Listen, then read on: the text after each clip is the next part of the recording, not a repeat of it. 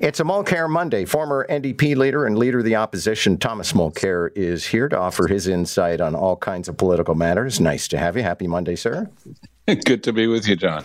So, Jagmeet Singh once again unleashing on the Liberals, also on Pierre Poilievre at a BC NDP convention. But you always have to roll your eyes, Thomas Mulcair. I mean, Jagmeet Singh is blasting the guy he's holding hands with. Exactly. And that's what people are going to be telling him on the doorstep, John, in the next campaign, because now he can start railing all he wants against Justin Trudeau. But he's been voting with him, and he signed a deal with him to support him and to give him the majority that voters did not give him. You know, Trudeau was given a minority. But thanks to Singh, he has a majority, in all but name, and he can go about his business and get anything that he wants adopted. So what are we sensing here? What are we actually looking at? Well, there is one concrete thing, which is an impending piece of legislation that the Liberals have promised under their deal with the NDP to bring forward before Christmas, which has to do with pharmacare. We know that there's no time before Christmas to get this thing through, but they have to show some good faith. I was listening to some of the reactions. You know, Mark Holland, who used to be the House Leader, who's now the Health Minister, sort of rolling his eyes saying, well, I'm sure we can get this through by Christmas, but he knows darn well that that's impossible. So Singh has to show that he's upset about this. He's laid down a marker that this system has to be 100% public, meaning run by bureaucrats, as opposed to having a hybrid system where you keep some of the private insurance companies, and he's trying to say that that's a much better thing, and he'll stop it. So he would prefer to have an ideologically pure solution, in his view, as opposed to actually getting help to families if this, if push comes to shove. Trudeau is not going to be moving on this. There was a clear indication from Chrystia Freeland that the money's not there. So what does Singh have to do in this situation? Well, he's watching some of his support bleed over to the Conservatives. This is an actual thing when you're in the NDP. I lived it. We used to call them, orange blue switchers, people who are close to the base, working hard, trying to get by with their family. And the guy who's talking to them for the past year and a half is named Pierre Poilievre, and he's getting a lot of their votes. So Singh's got to try to shore up his base and get ready to walk on his deal with Trudeau, which, by the way, doesn't determine whether or not there'll be an election, John, because you know as well as I do that the Bloc Québécois has more seats than the NDP, and they're not about to defeat Trudeau. They don't want an election at all. Yeah, but I also have to think the NDP can always pat itself on the back and say, we're getting the things done that we wanted to get done, and if we leave, then we're going to get a Conservative who isn't going to do anything for us. That's absolutely true. And some of the stuff that they did get done, for example, the dental care for kids, that's something that you can be sure Poilievre's Conservatives would get rid of the next morning after they were elected. And by the way, normally social programs are a good way of ensuring something continues. It's harder to get rid of a social program that's well ingrained, but this one is quite new, and I don't think that Poilievre is going to hesitate for 1 second to get rid of it. Pharmacare won't even be in place before the next election. It's something that the Liberals have literally talked about in their programs for about 30 years. They've always talked about getting to it, but they just haven't had time. And now they won't have time before Christmas, and they're just going to keep stalling. Okay, so this Two Michaels business is a bit more Jean Le Carré than I can handle. I'm hoping maybe you can put some sort of insight into this. This is Michael Kovrig and Michael Spavor. And in an exclusive in the Globe and Mail on the weekend, yes, they effectively, one's accusing the other of selling them out. Yes, exactly. And you have Global Affairs Canada chiming in and dismissing the idea that formerly imprisoned Canadians were involved in espionage after that report. So you go figure this one out for me. I don't know. I've read this thing 5 times now. I'm still trying to understand how one of them is winding up in a position where he says he's going to sue the Canadian government for having used the other guy, who was then the reason, because then he gave some of the information himself, and that somehow he wound up in jail in China. This all against the background of Canada's detention of Meng Wanzhou, the second in command at Huawei. We all remember that. That was Donald Trump trying to get a better trade deal. And I've always maintained that if you read the Extradition Act, we shouldn't have been holding her. So now we've got these two guys who were heroes when they came back. They would attend sports events and be applauded.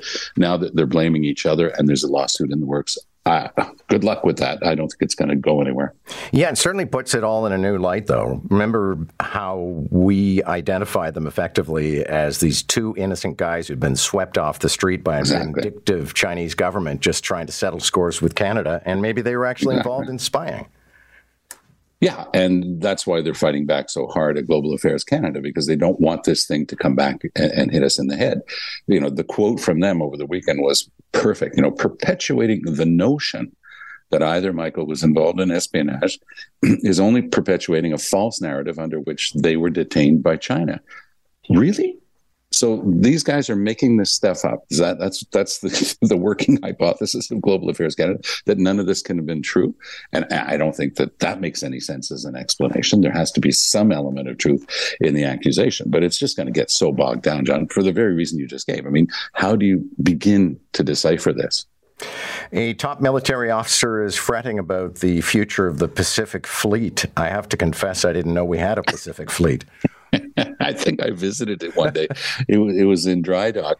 The Canadian Armed Forces are so forgotten by the Trudeau Liberals. I mean, we're way down the list of people contributing, the 2% that we're supposed to contribute of our GDP as a member of NATO. We're not even close to that, John. And we're just getting worse. And it's so disingenuous. This is a rhetorical game that gets played by governments. So when they decided to cut $1 billion, because they cut $1 billion from the proposed defense budget, the answer from the people around Trudeau, and indeed Trudeau in the House, was to say, well, no, I'm not cutting the budget. The budget's actually going up.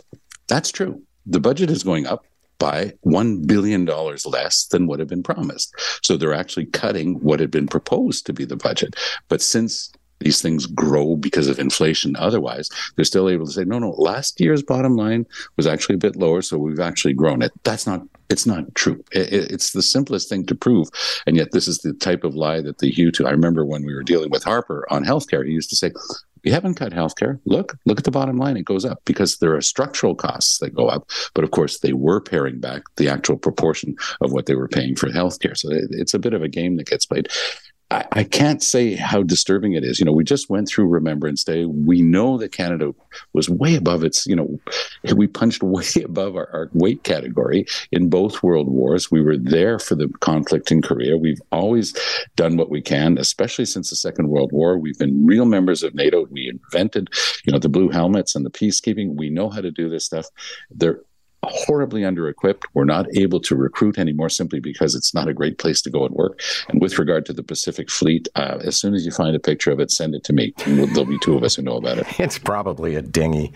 And meanwhile, is Quebec subsidizing the NHL? This is mind-boggling. So this has been producing rants all over Quebec, and now I get to share it with people in the Greater Toronto area. This is an absolutely bizarre decision by the Quebec government. So you recall there used to be an NHL team in Quebec City called the Quebec Nordiques. They did quite well. And then they were sold to Denver, and they've been pining about it ever since. So the Quebec government, under the Liberals, built this massive new arena, totally up to spec for the NHL. And basically it lies there empty. There's a major junior team that goes in there in a few events, but not much. So what they decided to do is to bring a couple of exhibition games, preseason games to be more precise, next fall. That's a good idea. Show that, that the place exists. Somehow they contrived to spend $7 million of taxpayers' money to attract the LA Kings to play 2 games. And the average Quebecer is saying, what? Montreal would have done it for free. There are a few other teams that have gone to different cities in the States, and they're not paying a single penny. And this is our finance minister, Eric Girard, touted, by the way, to be a key recruit we're told, for Pierre Poilievre's Conservatives in the next election. After this, the analysts are all saying, good luck. There's nobody's going to want to touch this guy. He went in front of the cameras. He couldn't explain for love or money, especially money, what he was doing, why they were giving $7 million. You have to remember that every single player on these NHL teams is a millionaire, and they all play for billionaires, and they're giving them taxpayers' money to come and do a couple of preseason games. Anyway, people are still having fits over it in Quebec. So now everybody in Toronto knows as well. Yeah, well, it's Canada's Alabama. Thanks a lot. Hey. Take care. Thanks. That's Thomas Mulcair.